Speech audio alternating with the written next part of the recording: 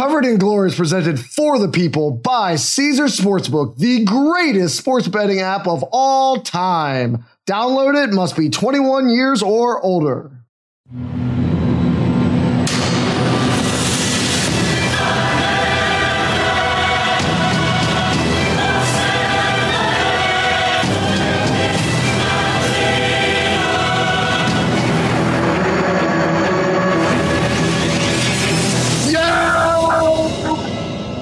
Yes, welcome back to another edition of Covered in Glory, where, Brett, we have entered in the pregame season for the holidays. We are post-Halloween. We are pre-Thanksgiving, which is all just getting ready for Christmas. This is the time of year where you feel like you should be productive, but you're a day away from packing it in, just like Manchester United. So I'm sure we'll get more to that as we get into this week's game. But first, how are you doing right now, Brett? I'm doing okay. Finally, the 90 and 100-degree days in Arizona are done, so I'm enjoying that. Super nice that like 2 weeks ago in late October, I was still dealing with 100-degree temperatures. Global warming is going to be fun, Toby. But yeah, I mean, other than that, just you know me, I'm a huge Saudi Arabia fan, so there's some great news for me then coming out of that.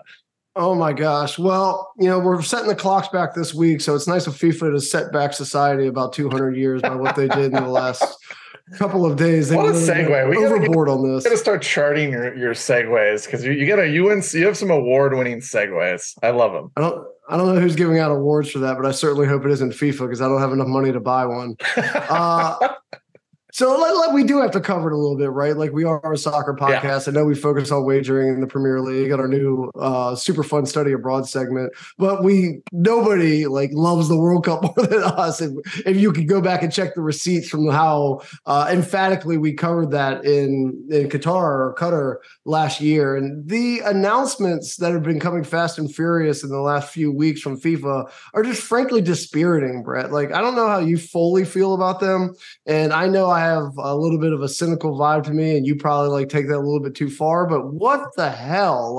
This is the beautiful game. This is the greatest sporting competition in the world. And the first thing they do is do this really weird 3-continent thing for 2030 that on its face doesn't really make any sense outside of the fact that it's just for sponsors and to set up for 2034. And so I thought they would at least let the smoke clear a little bit. It's like, hey, we broke the window, we cased the joint, but we're going to come back and rob it later. But no, a couple of weeks later, here they are basically announcing that Saudi Arabia is getting the 2034 World Cup because FIFA has gone out of their way to clear out all competition. So I have some thoughts, but I'll go ahead and let you share yours. I mean, it's sort of like a redundant thing with whenever this happens. I mean, you mentioned it pre-show and we talked about it briefly. It's just follow the money. At this point, the only thing that's surprising me is when is FIFA going to hire Elizabeth Holmes and Sam Bankman-Fried? When are these people going to start coming on? Because corruption is the name of their game. You clearly see the influence of the money behind this, but it's just upsetting. They have such an amazing product. I think the thing that strikes us as fans, we know how the world works, but you have this amazing product. It's so pure. You mentioned it, I think, when we were the first couple episodes before we were recording for the World Cup. It's such a pure, amazing product. And FIFA is just finding ways to just dilute it and make it worse and weirder and to try to get us to just not have any emotion or enthusiasm for it. Obviously, in 2034, if we are not, stabbing each other for fresh water, we will still tune into the games, right? You and I will for sure. We're sickos, but it sucks that we got to feel like we almost got to dredge ourselves into doing it now. That's the thing that I think gets at me the most is I want to have this beautiful event to look forward to and see the optimism and the hope and the good things that it can bring to the world and communities. And it's now we just got to go in with a heavy sigh and be oh yeah, it's 2034 Saudi Arabia World Cup. Woo, here we go. Well, you got to give them points for creativity. After Russia and Qatar, the controversy that followed the 18 and 22 selections and the pure and utter clear corruption and bribery that happened out of that. they at least got creative this time, right? Like they had to manufacture a 3-continent solution for 2030. So the rotation rules kick in, and then it was just them. It was just basically Australia and Saudi Arabia left. And then Australia mysteriously bows out. So I wonder if they're going to get a major competition soon, and or bags of cash are about to wash up on their shores. So you do give them creativity that it's less like quid pro quo as the last time where it was just literally cash for votes. So they at least get that. And thinking about this, I mean, you've mentioned this a couple of times, Brett, and like I've done a lot of my backstory, but you've mentioned I am a lawyer. And when I came out of law school, I found myself doing what's called FCPA work, which is the Foreign Corrupt Practices Act. And what that has taught me, and I think it's really prescient here on an American show talking about the World Cup, is just how common corruption and bribery is worldwide. And so, like in America, we prosecute these cases, we defend these cases. There's laws that are pretty stringent about it. But what I found frequently when I was practicing was that the defense of any of the bagmen that ended up getting caught in justice's snares was this is just the way it works throughout the world. And so I think it's could be a little bit jarring to us. Because we like to think that it's not the way it works here in the shores, but this is important to remember that this is the world's game. This is the world's game. And this, in a lot of ways, is the way the world works. And so at some point, you just have to kind of throw your hands up and say, yes, by our standards, the way we view this, like this is completely abhorrent, while the rest of the world is probably just like shoulder shrugging and say, hey, what can you do? This is the way it's always been. Yeah, I mean, there's a book that's pretty good that's on my queue of things to read, but I've listened to the author. I'm gonna butcher his name, Oliver Bulla, I think, but it's called Moneyland, and it basically talks about what you were doing, the work you were doing as a lawyer, like where all this hidden money goes and how it influences politics in ways that and corporations in ways that like we don't account for. But I mean, it's just.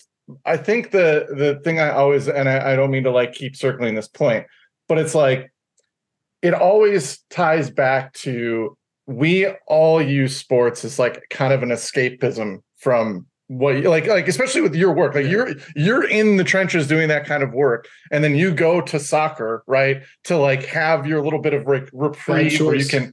Yeah. And it's like, and then now you can't even like pretend to ignore it. It just gets shoved in your face. So like, I feel for that, like, and that's the thing that disappoints me. It disappoints me, like me personally. I feel bad for people like you that like see your work, the things that you've had to deal with and the things that you fight for, just basically like then go and corrupt the other things. So it's like, this kind of sucks. We just need a win, man. Like, but I mean, it's not uncommon. I mean, I'm sure you watched the FIFA documentary on Netflix, but the thing that stood out to me, like immediately, was like Sepp Blatter was just coming on and basically like sort of proud of like all the shady and scumbaggy things that he did. It was like there was no remorse. Like if I was him, and I would like had any self-awareness, I wouldn't just be interviewing and being like, yeah, I like stabbed that guy in the back to get his job. A totally normal thing for people to do. You know what I mean? So it's like, we shouldn't be shocked. But I mean, you and I, we'll figure out ways, I guess, to probably get around it and find some way to enjoy it. Yeah, and don't feel bad for me. I am an ex-lawyer, so it's not like I'm still fighting those battles and things like that. And you're right. I mean, look, I guess the point I'm making is at some point you just have to set the right expectations for FIFA, and they'll never fail to deliver on them. Yeah. And I think that we're seeing just more evidence of that, and I don't think it's ever going to change. I think what's really interesting here, Brett, personally, is what was really in this for like South America. So, like, I understand Africa has only really had the one World Cup in South Africa, and I think Morocco is going to get a decent number of games. I haven't seen, like, the absolute permanent final plan, but it seems like South America might only get 3 games in the whole tournament, like one for each country. Maybe they get a handful more. And according to the rotation rules, they completely take themselves out until, like, whatever it is, 2046? 2042, I forget exactly when they can actually host again for 3 games. So I think like if you're really following the money, I think we have to keep an eye out on what happens in South America. Like what did they get out of this besides 3 World Cup games? Or are the rotation rules like wink, wink, nods, nod? We're changing those. And after we use them to leverage Saudi Arabia as the only option for 2034, there's no longer going to exist and Europe and South America and everybody else will be re-eligible to host again starting in 2038. Yeah, I mean, it's probably one of those things where like the rotation rules will get changed if like Bolsonaro goes back into power in Brazil, and then Brazil all of a sudden is going to get a World Cup. You know what I mean? Yeah. So it's like, I think it's one of those things where, yeah, that's how the rotation rules work now. But, grease the wheels enough, get the right situation going. Hey, your rules are meant to be broken and changed, baby. Yeah, well, I mean, what's kind of interesting from the American point of view is if they don't change them, America or Mexico is going to host in 2038. It's like only us and Australia and New Zealand that are left that are eligible. So, yeah. I mean, we might be seeing another World Cup just 12 years after we host in 2026, which would be nice for us, I guess, but it's not really the way I want to do it. And it's the world's game. I think it should be spread more around the globe. So I don't know, man. The timing of it's also obviously pretty horrible. Like they did this a year earlier than they really had to. And then, what's going on in both Europe and in the Middle East on like the battlefront, it's bad. It's bad form, but what else can you expect? I think you said it perfectly. If you set the lowest bar possible for FIFA, you can never be disappointed. Yeah. Well, that's actually not true. You probably still can. They will find, you could put it like in the ground if you dug a hole 45 feet deep, and they'd probably find a way to get under that bar. Yeah. Well, what I said was adjust your expectation accordingly. They'll never fail to meet them. You're putting the low bar in there, but you're not wrong. All right. I'll tell you what doesn't have a low bar is a great slate of Premier League games and an excellent trip down to Germany for a battle between Dortmund and Bayern, which we will start covering right after we give Caesar some love. When the conversation turns stampers, I always go with my number one as Caesars. Let's talk about them a little bit, shall we? Tickets to the game, merch, meals at iconic restaurants, stays at Caesars Palace. All this can be yours when you bet with Caesars Sportsbook. Win or lose, every bet earns rewards credits, which you can redeem across the empire. Now, if you haven't started yet, register using this code. Listen up, Omaha Full. The word Omaha and the word full. And then you place your first bet up to $1,250. If you win, great. If you keep those winnings, but if you lose, you'll get your stake back as a bonus bet. 21 and over only. Offer valid and must be physically present in Arizona, Colorado, Illinois, Indiana, Iowa, Kansas, Louisiana, Massachusetts, Maryland, Michigan, New Jersey, New York, Ohio, Pennsylvania, Tennessee, Virginia, West Virginia, and Wyoming. New users and first $10 plus wager only. Must register with eligible promo code. Bet amount of qualifying wager. Returned only if wager is settled as a loss. Maximum bonus bet, $1,250. Bonus bet expires 14 days after receipt. Tier credits and reward credits will be added to account within 7 days after qualifying wager settles. See Caesars.com/promos for full terms. Void where prohibited. Know when to stop before you start. Gambling problem? Arizona, call 1-800-NEXT-STEP. Colorado, Wyoming, Kansas, affiliated with Kansas Crossing Casino, call 1-800-522-4700. Indiana, call 1-800-9-WITH-IT. Iowa, call 1-800-BETS-OFF. Louisiana, call 1-877-770-STOP. Licensed through Horseshoe, Bossier City, and Harrah's, New Orleans. Massachusetts, call 1-800-327-5050 or visit gamblinghelplinema.org. Michigan, call 1-800-270-7117. Illinois, Maryland, New Jersey, Tennessee, Virginia, West Virginia, Ohio, Pennsylvania, affiliated with Harrah's, Philadelphia. If you or someone you know has a gambling problem, crisis counseling and referral services can be accessed by calling 1-800-GAMBLER or West Virginia, 1-800-GAMBLER.net. New York, call 877-8-HOPE-NY or text HOPE-NY 467-369. We all know breakfast is an important part of your day, but sometimes when you're traveling for business, you end up staying at a hotel that doesn't offer any. You know what happens? You grab a cup of coffee and skip the meal entirely. We've all been there. But if you book a room at La Quinta by Wyndham, you can enjoy their free Bright Side breakfast featuring delicious baked goods, fruit, eggs, yogurt, and waffles. And really, who doesn't want to start their day with a fresh, hot waffle? Tonight, La Quinta, tomorrow you shine. Book direct at lq.com. 10 seconds on the clock. How many things can you name that are always growing? Your relationships, your skills, your customer base. How about businesses on Shopify? Shopify is the global commerce platform that helps you sell at every stage of your business. From the launch your online shop stage to the first real life store stage, all the way to the did we just hit a million orders stage. Shopify's there to help you grow. Sign up for a $1 per month trial period at shopify.com/network, all lowercase. Go to shopify.com/network now to grow your business, no matter what stage you're in. Shopify.com/network. Okay, Brett, now to sunnier skies, which is ironic a way to describe England, where it never seems to stop raining this time of year. And hopefully it does not rain in London on Monday, because we are in for a treat, which is Tottenham first at 26 points versus Chelsea 11th at 12 points. This game is Monday at 3 p.m. at the end of the long weekend. Spurs are plus 115. Chelsea is plus 220. The draw is plus 260. Spurs minus a half a goal is plus 115. And the Chelsea double chance is minus 140.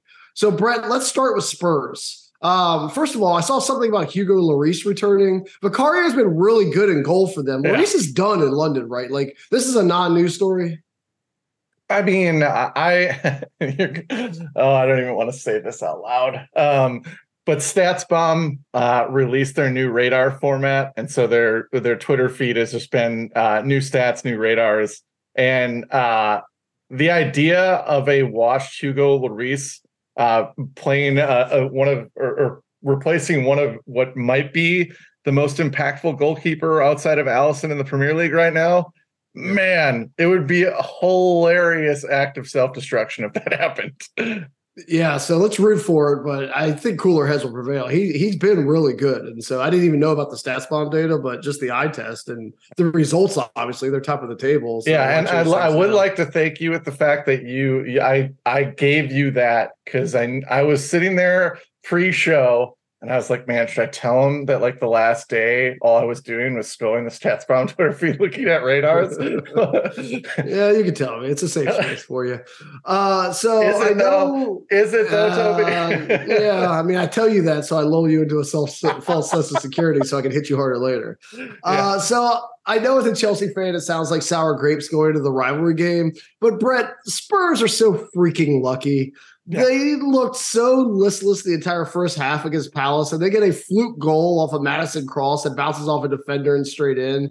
The Son goal that followed up after that, there's no shade there. That was a great team goal. But then they give one up to Ayew in extra time and should have given up a second immediately thereafter. Immediately. I leave every single game I watch unconvinced by their play, yet they are top of the table. And have you seen SBI lately, Brett? I know you're so busy with StatsBomb. I don't know if you're looking at it. Have you looked at the Soccer Power Index and see where they have Spurs globally?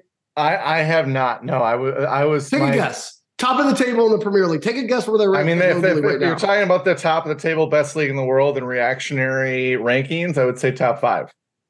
They're 43rd, Brett. They're 43rd. Oh, the underlying stats do not lie. This is completely and utterly unsustainable. According to 538's Soccer Power Index, they are the 11th best team in England, yet somehow they have 26 points. Wow. They are so annoying. Yeah, I mean, I think a lot of that is going to be probably the way those models are built, still pretty heavily relying on last year's data. But I mean, again, it's like you're talking. I mean, I'm not trying to say they're not lucky. Don't get me wrong. I mean, it's very clear when you look at the expected goal difference per 90 that this is a team that's getting lucky, and it shows you how dumb and random the sport of soccer is. Like Chelsea's expected goal difference per 90 is 0.69. Spurs are 0.52. One team is talking about firing their manager with 12 points. The other is first with 26. So it's like. Yeah, this is clearly a case of running hot. And, the question with Spurs at this point isn't, are they a title contender? Are they for real? Like, and again, we don't need to be black and white here. Like, it's not lucky and unlucky. Spurs are better and lucky. Like, they can be two things, but they are not this good. We shouldn't be talking about them as a title contender, but they have banked enough points on the basis of their luck that we have to make sure that we are including them in the conversation for the top 4, because even if XG comes for them, and we know, as we've stated, that other than Messi, XG comes for everybody, and Marcus Rashford is feeling that pain right now, that this team is going to crash down to earth. And if Chelsea can chill the F out, they are going to come up from where they're at. So it's such an interesting thing that these teams are meeting at the points that they are, because it is like this is where process-oriented thinking is going to give you an edge as a bettor, right? Like you have one team that if you're looking at the results and or two teams that if you're looking at the results seem completely different than what they actually are. So this match actually gets me kind of excited as a bettor, not only because I also think it might be a good soccer match as well. Well, I mean, Spurs aren't the only team that's annoying. Chelsea's annoying as well. They follow up their bright play against Arsenal with another stinker against a team they should beat that really helps you cash and beat me last week. We'll get to that in the 5 pint. Palmer and Sterling have been bright spots, but Jackson is absolutely not progressing, and they are heavily rumored to be back in the market in January for a striker. I guess once you're at 1 billion, what's 1.1? Like, let's just keep this going, see how long it could go. Without Enzo last week, they were completely lacking in creativity outside of Palmer. But Enzo did play midweek. Reece James started. Once Nkunku comes back in the next couple of weeks, it'll feel like the cavalry has arrived. And ultimately, Chelsea's problems have been dropping buckets of points to lower teams, particularly ones that play a low block against them. And they won't have that problem against Ange and company, given that they have not even played anything resembling a low block the entire season. So if they're going to come out and play an open game, the Chelsea team has been pretty good in games where the other team tried to trade punches with them, like Arsenal, like Liverpool in the opening. And as I'm obviously unconvinced by the Spurs, and the Spurs have weighted the odds here at being the favorites, I am going to go ahead and take the Chelsea double chance at minus 140, as I feel like 80% of the time this game ends with Chelsea getting at least 1 point, making me feel good about that odds. Plus, it is a rivalry game that Chelsea has done very well in, both recently and historically, and I cannot live in a world in which we lose this match. Yeah, I mean, in a weird, actually, I can't remember how this actually ends up turning out. We haven't really tracked the most recent ones, but I did bet against your Blues last week. And even though you had, and you'll go over this in the 5 pint, a stellar week, that win did help me. But this underlying process-oriented thinking has me staring at plus 220 on the money line for your Chelsea team, Toby, and diving in. I'm taking them on the money line. I think this is a good matchup for them because, part of the thing the underlying numbers don't tell is I think Chelsea's only had 4 players that have started every match for them. I don't even think Sterling. Yeah, actually, I'm pulling it up right now. Sterling, it hasn't even started all 10 matches for him. So you're talking about a ton of interchanging with the final pieces of a starting 11. Fullbacks have been hurt. Fullbacks in the modern era are massively huge, important pieces for your team. And so if James is back, I think that's going to be just a huge boost because you're getting just such a massive upgrade at such a crucial spot. Enzo being back and the style of game, I think, is going to help them.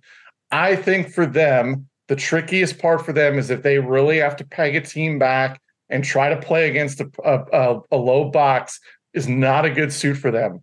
Enzo in some space with some runners ahead of him, which Chelsea have. Sterling with some big spaces to go one-on-one with people. I think this is a game where they can actually make some hay. It's going to help them create easy enough chances that they hopefully this time, for your sake, will convert. So I'm not only taking them on the money line, I'm actually taking the over of 1.5 goals at plus 150 as well, because as we've seen Chelsea. Not in the match, just for Chelsea. Yes, for Chelsea specifically. Thank you. Because as we've seen with some Spurs matches, they can go off the rails, especially when they're actually playing a good team against them and not just like peppering some poor sucker of a club like Burnley back in their own third. So I'm all in on Chelsea, Toby. I don't know if that makes you feel good or bad or what, but I'm all in. Well, I mean, if Ange is really going to continue his, I give no Fs and I'm going to go at it no matter who's on the other side, then you're over 1.5 you're getting good value for that. And there's also really good value in the Sterling anytime, a plus 275. Mm-hmm. And I think the Mudryk anytime is like plus 400. And with the speed out of the wings and the space that's going to be allowed, and like Spurs coming forward, especially like Pedro Porras been playing like a maniac on the attacking side. If Mudryk has the opportunity just to run past him going back the other way, he's going to get a fast break. So I think both of those anytime odds are really good. Although I am going with a Spurs bet, believe it or not, for my prop, which is the half of the first Tottenham goal. Second is plus 210. And so I covered this a little bit last week. It did cash for me last week. Tottenham has now scored in 10 straight second halves. As their press wears people down, as teams start to make a couple mistakes, as they hit them really fast on the counter, and their conditioning continues to win out, even though they're rolling out the same front four every game. Those guys don't seem to be getting tired. But Chelsea's been really good in the first half. In the last 2 months, the only league goal Chelsea gave up in the first was to Burnley, believe it or not, in a game Chelsea ended up winning 4-1. So they could keep it together for 45 minutes. Maybe even 60. The last 30 have been dicey for Chelsea, and that's when the Spurs excel. So put the two of those things together, and getting plus 210 for a blank first half and then a second half goal seems like excellent value. Yeah, and I mean, I think the one thing with the Chelsea injury turnover too is like, what does it hurt the most, right? Your depth, your subbing, right? So I think that idea of tilting Spurs the advantage late is a really good one. This is trendy. I would be very tempted to tail that bet, Toby. Plug. All right. For the show. Cool. All right. Well, it's one of the games I circle on my calendar every year, so I know what I'll be doing Monday. Hopefully, you guys will join me. We're actually wearing the sweatshirt I bought at Stamford Bridge when I went and saw Chelsea and Spurs play a few years ago, just for this Derby edition of Covered in Glory. There we go. So we got one. What's that? I said commitment and professionalism right there. Repping the Derby swag.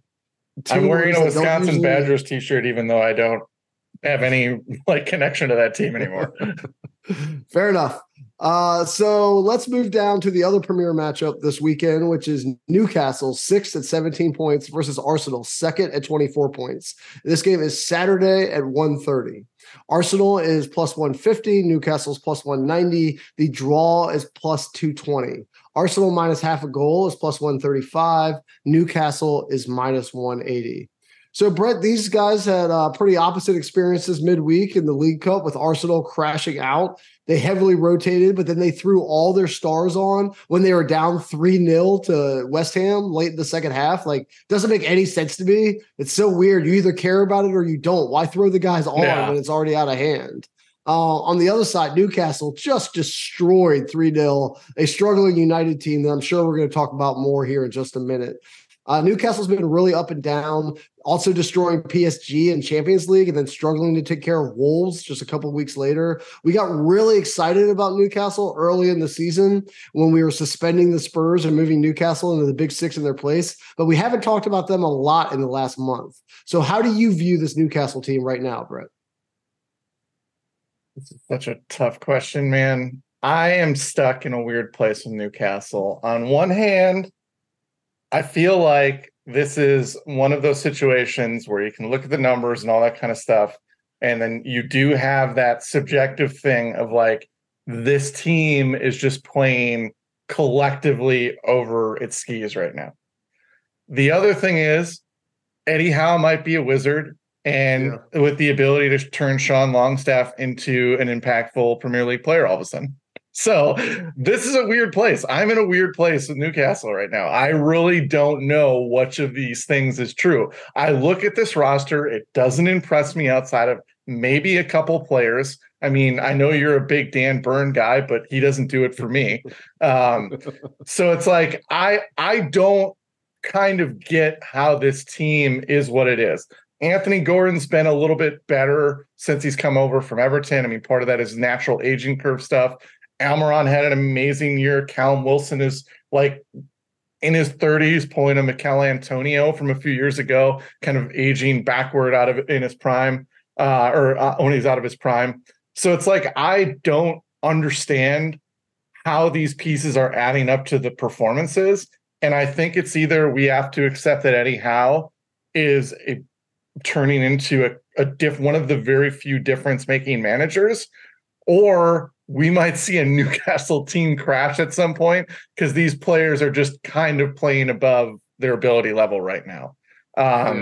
And I do think with this game in particular, it's going to be interesting to see because stylistically, this game, I think Arsenal's the better team, but stylistically, this game favors Newcastle because where Newcastle struggles is when they actually have to control 60% of possession. And they are going to be more than happy to let Arsenal control the ball and then break into space, where I do think their players, their big physical midfield runners, their attackers do really well. So this one was like a really tough one for me to handicap. I couldn't get away from just the fact that I don't trust Newcastle. Like, I am not ready to live in a world where when you are like, Brett, who are your top 5 managers? And I got to put Eddie Howe in there. So I am taking Arsenal on the money line to plus 155. I don't know where you're at, Toby, but please save me from this dark spiral. Well, the Tonali suspension really changed the way I view Newcastle. And I know I was higher on him than you are, but like, while they have all these bags of riches, they haven't spent them to give them depth yet to replace such an important piece to their midfield. And I do look forward to him coming back from suspension and then FIFA suspending 400 other Premier League players so Newcastle could win the league at least by 2034. That'll be pretty clever. The new era of soccer is it. I agree that this was a tough selection, and I felt very tempted by the coward's way out. But Newcastle hasn't found themselves in enough draws to make 220 feel like good value. Yeah. I think these teams are a little closer than we think of them or we cover them. But without Tonali and with a banged up Isak, I'm going to have to also trust Arsenal to take care of business with a quality opponent, just like they did against City and Sevilla. I know Arsenal are without Jesus, but the rest of their attackers seem ready to roll with Martinelli looking good in his return. Hopefully Saka gets a little bit more back on track.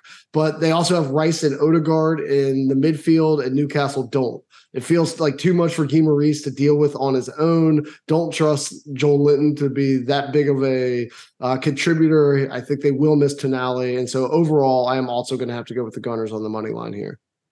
Yeah, I mean, one of the things that I looked at too in my Stats Bomb radar viewing yesterday was Declan Rice. They've changed some of the things. They've added a lot of weight to like defensive actions that aren't just rooted in quantity. So a lot of typical counting stats. Like if you play for a team that doesn't have the ball, you're going to have more tackles, you're going to have more interceptions, and Stats Bombs is changing the methodology to kind of add more weight to players like Declan Rice, who play for a possession-heavy team, but still do a lot of really crucial defensive breakup things. And needless to say, you and I subjectively have watched him play. He's settled in extremely well, and we've noticed his impact on their ability to prevent shots. So the radar just was more of like a confirmation, I think, of what you and I were seeing in our eyes, is that he has transformed this team with his ability to cover ground, win the ball back in key moments, help them pin opponents deep. So I am still super bullish on this Arsenal team, even though David Raya is under some fire and Ramsdale's been benched and all the stuff that's been going on with the goalkeeping. They're still a really good defensive unit. I think score. Oh, good. I was going to say the Rice thing is interesting, right? Because I know last year, you weren't as big into him as you might have been otherwise. But when you watch these guys internationally, like when you watch Enzo with Argentina and then you watch Rice with England, you can start to see how they can lift the quality of their play based on the quality of players around them. And that's how like guys like Rice and Enzo turn into somehow $100 million bargains. Now there's a $100 million bust, don't get me wrong, but it is very interesting to watch guys like Enzo and Rice specifically break record fees but be worth every single penny. Whereas like somebody like Havertz or Mount, those two come to mind immediately, were also sold by a lot of money, but don't come anywhere near the value that they were bought for. And so I think it's great that when the 100 million, the 120 million guys actually work out, and it's horrible when they don't, but it is an example of, a finishing piece making a huge impact on a quality side like Arsenal. Yeah. And I mean, the thing that was always tough to project about Rice was he played in that Moyes compact defensive, passive system. So his counting stats look really good, but like we didn't really see how that would transition to a team that had the ball a lot. But it's clearly worked out well. And I mean, the other side of this is I am a West Ham truther this year, because they are just allowing teams to just walk through into the final third in their penalty box, because guess who's gone? Declan Rice. Yeah. So like, this is one of those things where like you are getting evidence on both sides of that transfer to see his impact. And I think that's kind of like you said, it's kind of a nice thing to see a player like actually like come through and sort of live up to his expectation of a huge transfer fee. I mean, Enzo, I think we, for some reason, I think we always had, and I'm saying we probably as a soccer community had a collective, optimism that he was going to be fine. Rice was a little bit trickier, but it's been cool to kind of see a piece added to an important team and kind of keep them churning. And then because of his impact, I mean, a big thing that I'm a believer of is just that they're a good defensive team. So the under of 2.5 goals at -115 was appealing to me because I don't trust this Newcastle team to necessarily pile up a bunch of goals this match. And Newcastle also typically, especially when Botman is healthy, and he, I don't think he's going to be back for this match, but they are another really stout, world-class defensive team with a world-class shot stopper, Nick Pope, who can single-handedly save games. So this seemed like a perfect matchup. You mentioned the coward's way out. I was almost there as well. So 1-1 is a huge range of scorelines. 0-0 is a huge range of scorelines. 1-1 either way, 2-0 either way. All those things are heavy in the range of scorelines. And so I think you do get pretty good value at the under 2.5. We don't trade picks ahead of time, which is obvious in moments like this where I have almost the exact same thing for the exact same reasons. So first of all, let me say that I like when signings work out like Enzo and Rice. Well, Enzo less than Rice in terms of team winning, but I like when like teams go for it and are rewarded for going for it, which encourages more people to go for it, right? Like I like that the Rangers won the World Series last night after they've had some major free agent signings the last couple of years. I like that the Rams won the Super Bowl after they went all in with a bunch of trades. Like I think it's just good for sport to see investment rewarded. And in terms of investment for this game, I'm also on the under for almost the same reasons. I mean, they both have big Champions League games coming up midweek. Are the managers really going to go for it and buckle down, or are they both going to try to grind out something like 1-0 either way? And I know it's counterintuitive because these are actually two of the three most prolific offenses in the Premier League in terms of goals per game. And Arsenal haven't gone scoreless the entire season. But in big matches, both sides do tend to tighten up a bit. Both had played 1-0 games versus City. Newcastle's playing games in the Champions League, 1-0, 0-0. So I also agree about the score lines. I think the most likely score lines are 1-0 either way or 1-1. I'm not sure we're going to see 0-0, but you're able to get most of the most likely score lines on a coin flip odds, with 2-1 being the only one that scares me. So I just like the range of outcomes versus the value you're getting here.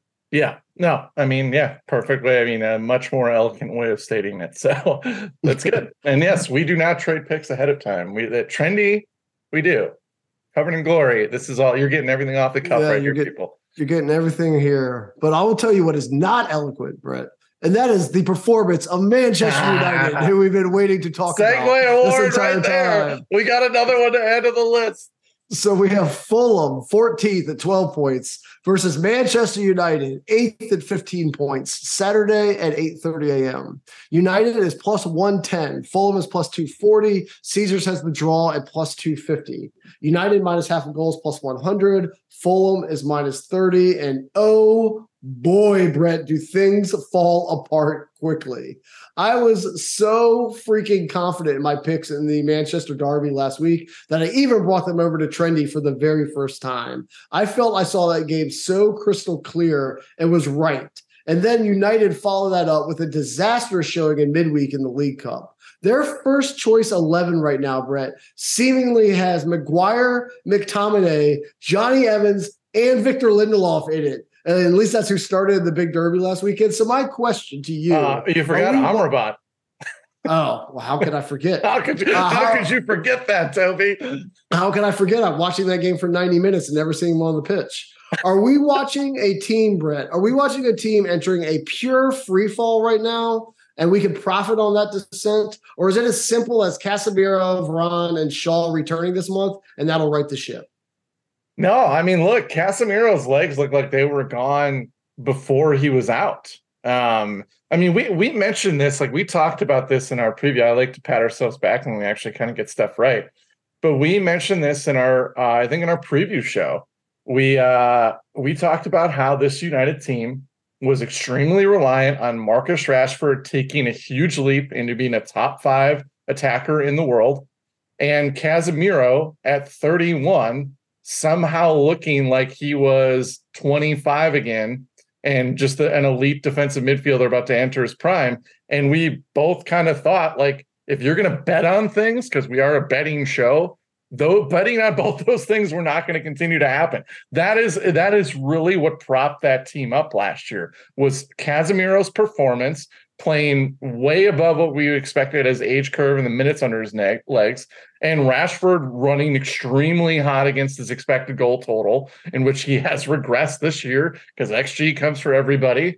So, I mean, I think we saw that this team was capable of hitting this type of low. I think I personally was definitely not impressed with their depth. And as you mentioned, like now look at what they're resorting to.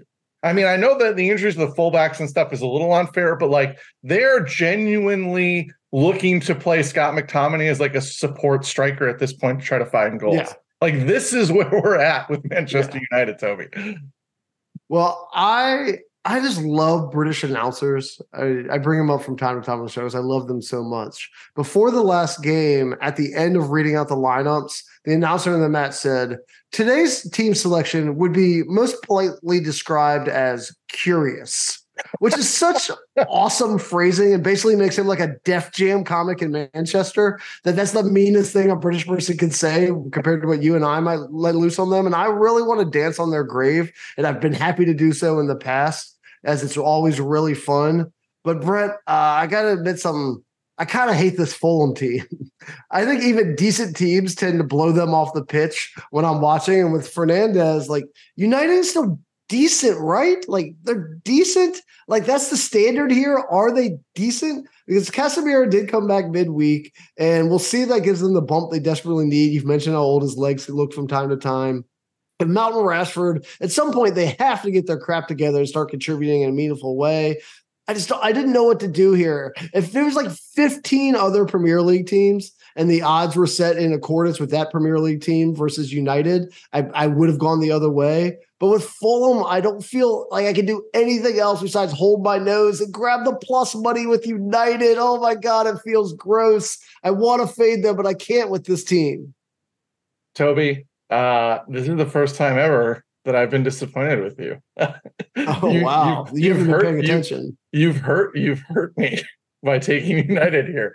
No, I mean, I definitely get the reservations for Fulham. Like, you know, we can talk maybe all we want about how a warning sign for United was, you know, spending about 80 million pounds on a striker in Højlund who was barely playing for Atalanta.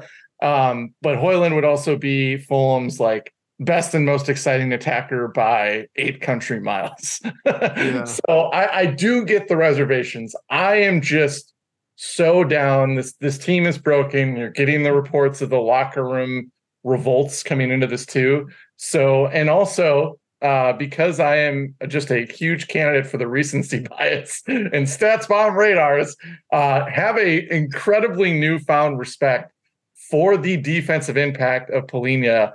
I'm completely understanding why Thomas Tuchel was trying to get him. The new methodology that StatsBomb was using, I mean, they hit it in their caption. João Palhinha is out here to break up attacks and chew bubblegum, and he is all out of bubblegum. And his radar on the defensive side is full. Tackles, interceptions, ball recoveries, you name it. So I think he has stabilized Fulham a little bit defensively. He missed, I think, the first match or two, and then he had the huge transfer saga. But since that has kind of been erased, and I think he got his new contract, they have really stabilized defensively. And I just think United is a dumpster fire in defense. Like, I mean, I would trust Sheffield to score. I mean, and look, Sheffield like was playing them toe to toe. I don't know. You're not a sicko. You didn't watch that game. I had a daily fantasy sports stack in that one, so I was watching that game. But I mean, Sheffield did go toe to toe with them, and Fulham is better than Sheffield. So I have Fulham on the money line. But I guess my way of maybe rationalizing taking Fulham at plus 240 is I do think there's going to be goals in this match. And Bruno Fernandes is not only their penalty taker, but I do think this is a match where he is not going to give a crap about his defensive responsibilities. He will be making runs into the box. He will be taking free kicks. He will be gunning anytime he's within 25 yards and has a ability to get a shot on target. He was plus 275 as a scorer, anytime scorer, and I just had to take that number with the penalty equity. I do think that with the way that Fulham kind of traps and presses passing lanes, there is the ability for that run into the box, that ball, that trip, that penalty call at the edge of the area. United seems to have this weird knack of always exceeding like luck in terms of drawing penalties. So I think between Bruno's gunning and I think between the penalty equity, I love the plus 275 number, and it still does fit in a 2-1 type Fulham win. So I'm all there. How dare you say I'm not a sicko? I could watch Sheffield just like anybody else. And I see this game completely different than you, obviously. So this will be a fun one. I'm going with both score no at plus 105. So I don't feel there's going to be a lot of firepower in this match, and Polina being on one side is helpful in that. It feels far more comfortable to me than backing United like I just grossly had to do a few minutes ago. Fulham seems lucky to score virtually every game, as they are 18th in the league in XG created. And even though the United defense properly scares the hell out of me, you're getting a plus number here. So you just have to keep that in mind. It is a plus number that this team that's 18th in XG can't even score on the Maguire-led defense. If they were solid, if Manchester United was a good defensive team, this number would be much worse. So I'm just trying to take advantage of the odds here. And I'm also not writing United down in ink to get on the score sheet either, with you basically relying on them getting accidentally tripped and converting a penalty as your best argument for how they're going to create a goal. So with their struggles in front of net, and they're also bottom half of XG created, this seems like really good value for one set of fans to go home bitterly disappointed, which is like slipping into a warm bath for this generation of United fans. Yeah, I mean, look, I think one of the things that would play into your bet, and the reason that this one was a little bit hard for me to kind of come up with some numbers that I liked, was what are we going to see in the starting 11? Are we going to see that United midfield that has like Anthony and McTominay and Amrabat and Bruno like as an eighth? Or are we going to see one where like Bruno's at a winger and Mount's in? Not that the announcers actually shredded Mount really good. I can't remember if it was the last United game I watched, but they were like, you know whose name we haven't said in a while is Mason Mount. And the color guy's like, who? Perfectly played into it. I loved it. It was like a coordinated bit there. But British announcers are the best. They really are. But I do think that the starting 11 will matter. I actually would be really inclined to take that both teams to score no bet if I do see that like Amrabat McTominay thing, because this United team is also at a point like that Rafa Benitez thing where it's like you have a blanket that's too short for you, so if you pull it up to cover your head because it's cold, you're going to leave your feet exposed. You pull it down to cover your feet and your face is exposed. Like they are either going to have to play a lineup that is going to help them get a goal, or they're going to play a lineup that is going to help protect them defensively. They can't do both. So I like my Fulham bet, and I like the Bruno bet if they go for it a little bit, if we see a little bit more of an attacking setup. If we see that like McTominay Amrabat double pivot, I love your bet. Yeah.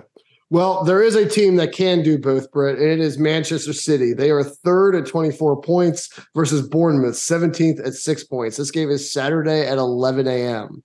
City is minus 1,000. Bournemouth is plus 2,500. The draw is plus 800. City minus 2.5 at Caesars is minus 120 on a giant adjusted line. Bournemouth is minus 110. And oh my goodness, is this one going to get ugly? Bournemouth are really dreadful in most elements of the game. They're deep down in the table in both XG created and XG allowed, and they just lost 3-0 to freaking Everton. So it's hard not to take City on any single line that they post. And the more I watch Bournemouth, the angrier I get about Chelsea's 0-0 draw against them. But given that Bournemouth has only scored 1 goal in 4 matches now against the historical Big Six this season, I don't fancy their chances to do anything against a City team that now has both Rodri and Stones available in the midfield with Diaz, Josko, and Walker behind them. They're basically, Brett, playing 5 defenders and 5 attackers in a borderline 5-0-5 formation with both sides just sharing midfield responsibilities. And let me tell you something, I am completely here for it. It is pretty ingenious and fun to watch. The consolation goal is my only question mark here, as it is in every City game, but they easily could have the 4 goals on their side necessary to cover the event anyway. So I am taking them on the adjusted, and then on the prop market,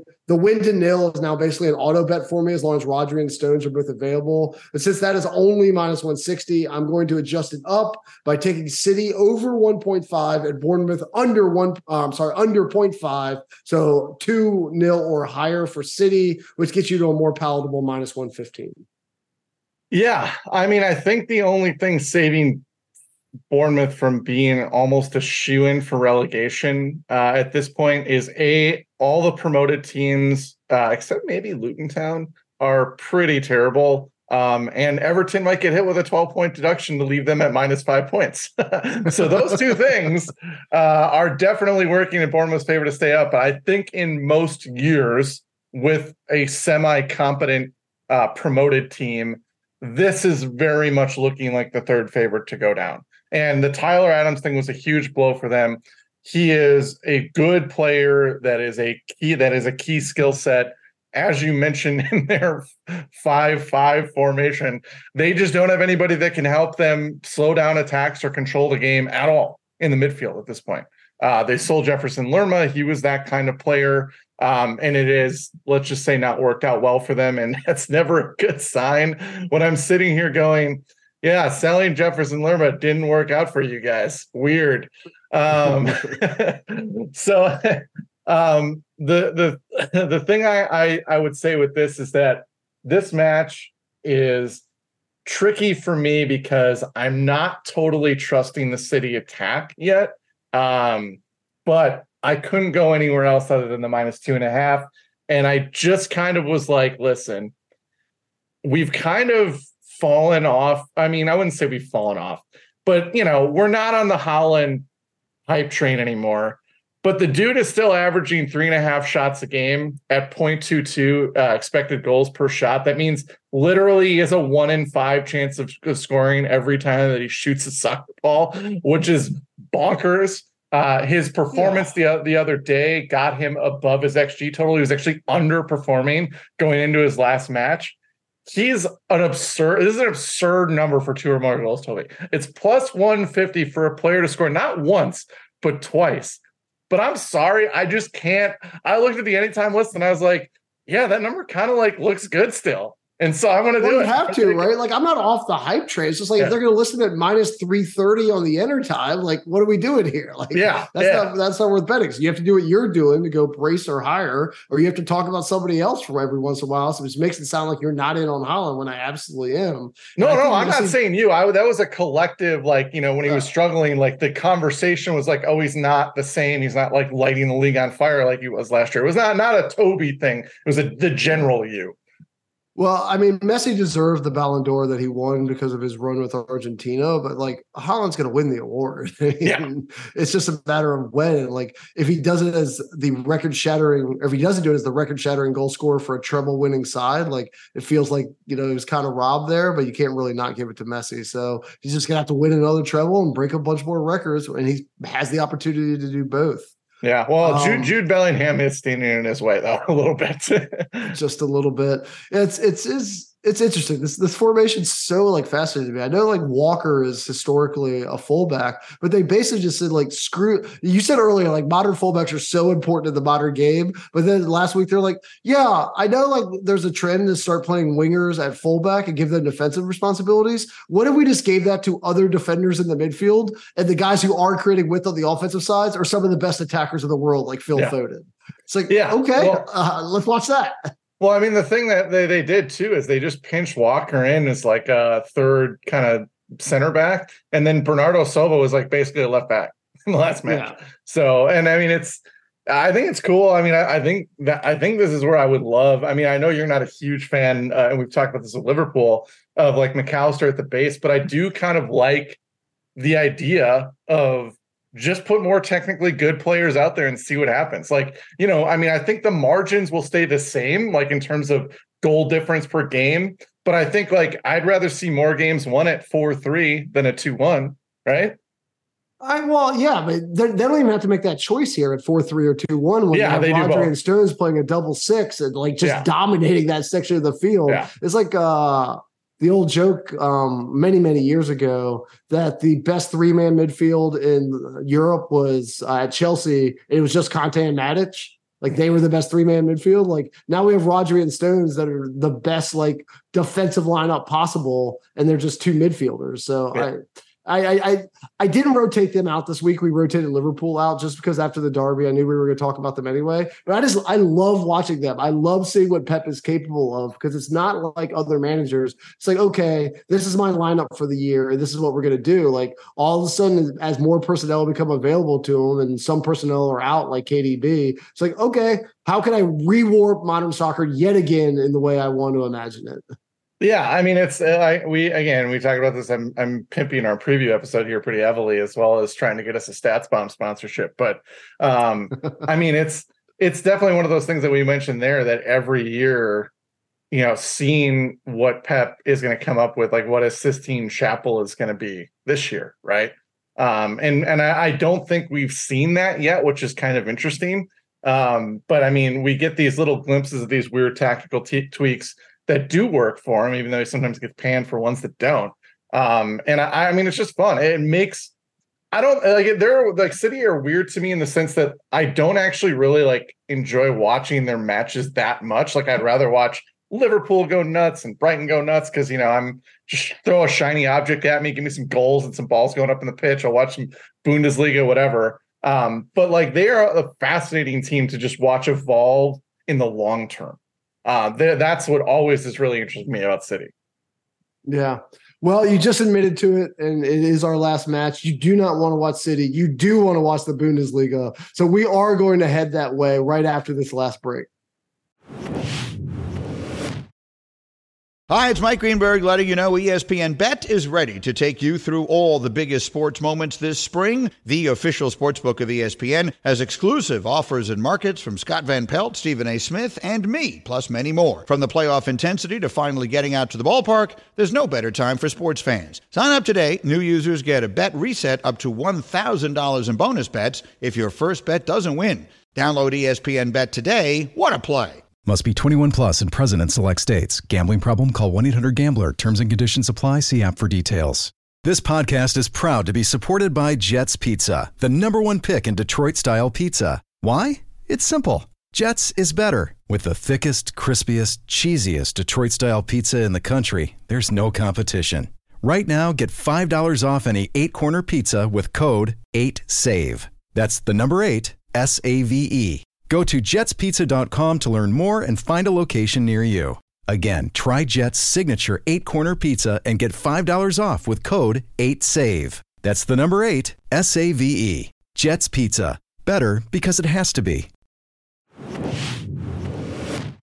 All right, everybody, we are back. And as promised, we're heading down to Germany in today's study abroad. And we have the best match possible on the German schedule most years, maybe not this year, but most years, which is Dortmund at home, 4th, 21st points versus Bayern Munich, 2nd, 23 points, Saturday at 1:30 p.m. Munich, or Bayern München, if I was saying it in the native tongue, is minus 140. Dortmund is plus 320. The draw is plus 320. Caesars has Munich minus half a goal at minus 140. Dortmund at plus 110. God, I love the Bundesliga, Brett. Watching Bayern go down a man in the 4th minute, then have the other team say, hold my Stein, and proceed to take 2 red cards in the first half after being given this absolute gift of gifts. It's just, it's a chef's kiss. And then to watch Bayern score 8 goals in the second half in a 10 versus 9 match that looked like high school soccer that was still somehow being played in the world's most famous stadium on ESPN. Like, I swear after the 7th goal, you heard in the background, and I'm not even making this up, I swear I heard the PA announcer after the 7th goal say to the whole stadium, "Ay, ay, ay." Like it was like some 70s sitcom. They should actually replace the announcers in these games with a laugh track. That is how much fun they are to watch. I absolutely love it, especially when in the very next game for Bayern, something called Saarbrücken knocks them out of the domestic cup at the death, and fires essentially break out in the stands. So, Brett, after all that, I only have one question. Are we covering the wrong league? We might be. I mean, that is like... I was trying to think too, what is the craziest 2-match stretch for a team that you can remember? And I think a 10-9 goal fest followed by losing to a team in the DFB Pokal that was they're 15th in the third division, Toby. They scored both their shots on target. They took 4 total. They scored on 2, and 1 was in late extra time. Like, it was like, isn't that like, I'm trying to think of 2 matches for a club that jump. I'm usually pretty bad at this, so you might remember better than me, but like, I can't think of like a crazier back-to-back set of storylines than what we've seen from Bayern here. Like, it's just... Yeah. It is amazing. It was. I mean, it's part of the reason why, like, we were very obviously depressing at the beginning of the show, but like, this is why we do love this sport. I mean, like, those 2 things that can happen in the span of a freaking week are awesome.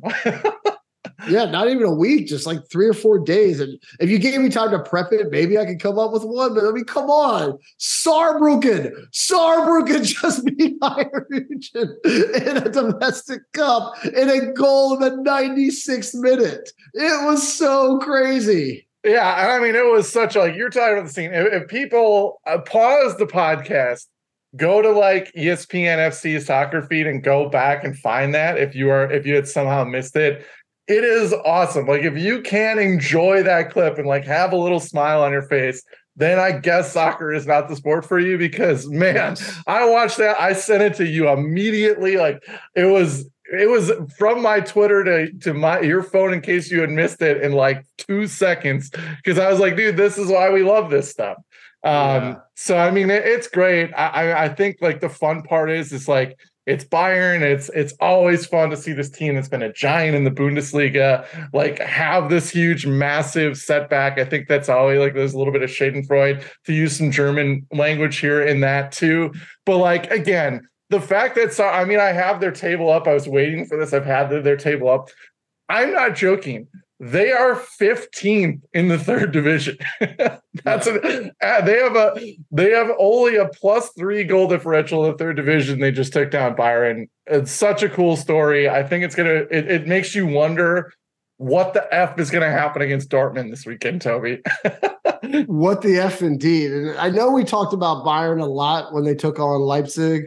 Dortmund is basically just a finishing school for Ballon d'Or winners, with future favorites Haaland, Bellingham, and Pulisic coming through their ranks. They're in a weird position now. They're being led by prime to late prime players like Julian Brandt, Emre Can, Mats Hummel, Marco Reus. What can you tell everyone to expect out of Dortmund here in Der Klassiker? Yeah, I mean, this is just not the Dortmund that you're used to. You're used to, I mean, the Dortmund that I always loved, the hipster soccer team when Klopp had them, you had Royce, and then you had I'm trying to think of his name, Götze, and all those guys.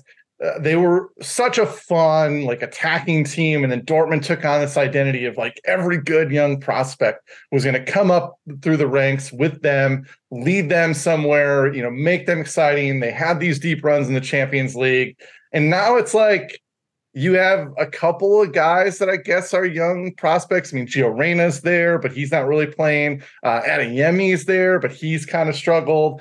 Daniel Malen, the Dutch forward, he's only 24, but like, he's not the guy that you're like talking to your buddies about, like, hey, did you watch Malen play? Like, he's amazing. Like, you got to go turn on this game.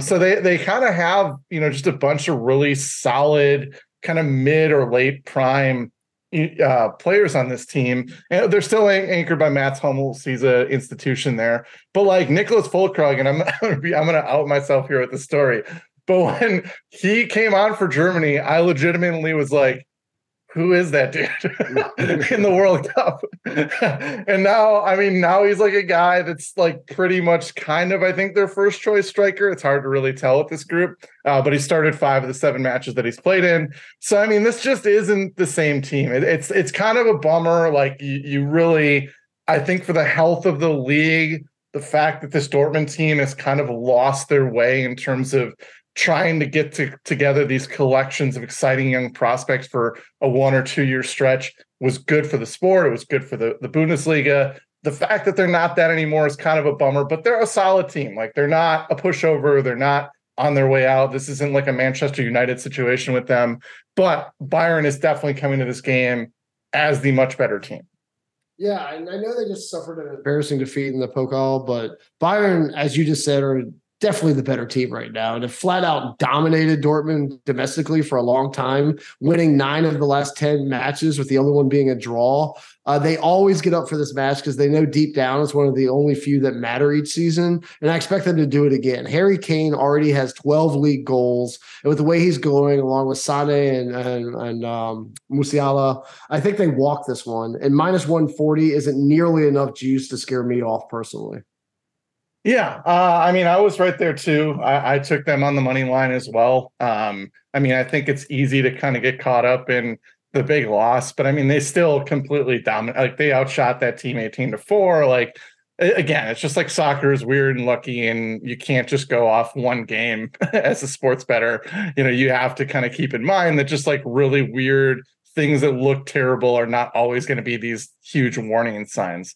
And the other thing to remember too is like, the Harry Kane, Leroy Sané duo that Bayern is rolling out is extremely impressive. Yes. I think Sané is kind of faded from memory. You know, he had that really good season at City, and then he kind of fell out of favor. And then, you know, when you kind of go to the Bundesliga, it's like everything you do gets discounted. But Sané is still really good. Like, and these two as a pair have been really, really impactful.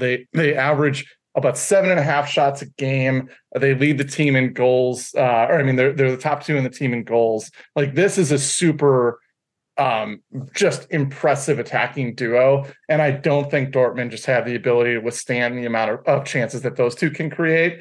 But the one thing I will say is that because of the fact that they have played these wild games, I would actually not be surprised if Dortmund jumped out first, just kind of like with Bayern being in a weird like daze of like, what just happened in the last 4 days with us?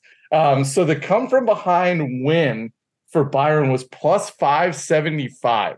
Whoa, is it really? Yeah. And Holy I have cow. that note. It's written down, so I didn't screw this one I up. believe it.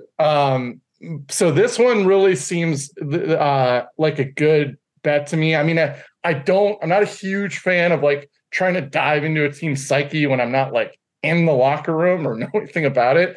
But you have to imagine they play this wild game with red cards. They have this a really weird, like intense midweek match in which they lose to a 3rd division team. Like, they gotta just be like, man, it's like when you have a long week at work. It's like, I just can't wait for the weekend to put my feet up on the couch. But instead, they got to go play Dortmund. So I definitely just feel like this is a prime setup for them to start off a little bit slow, get behind by a goal. But I do think the overwhelming talent that they have on the roster is going to win out. That is a very interesting number. I was even surprised to hear it was that high.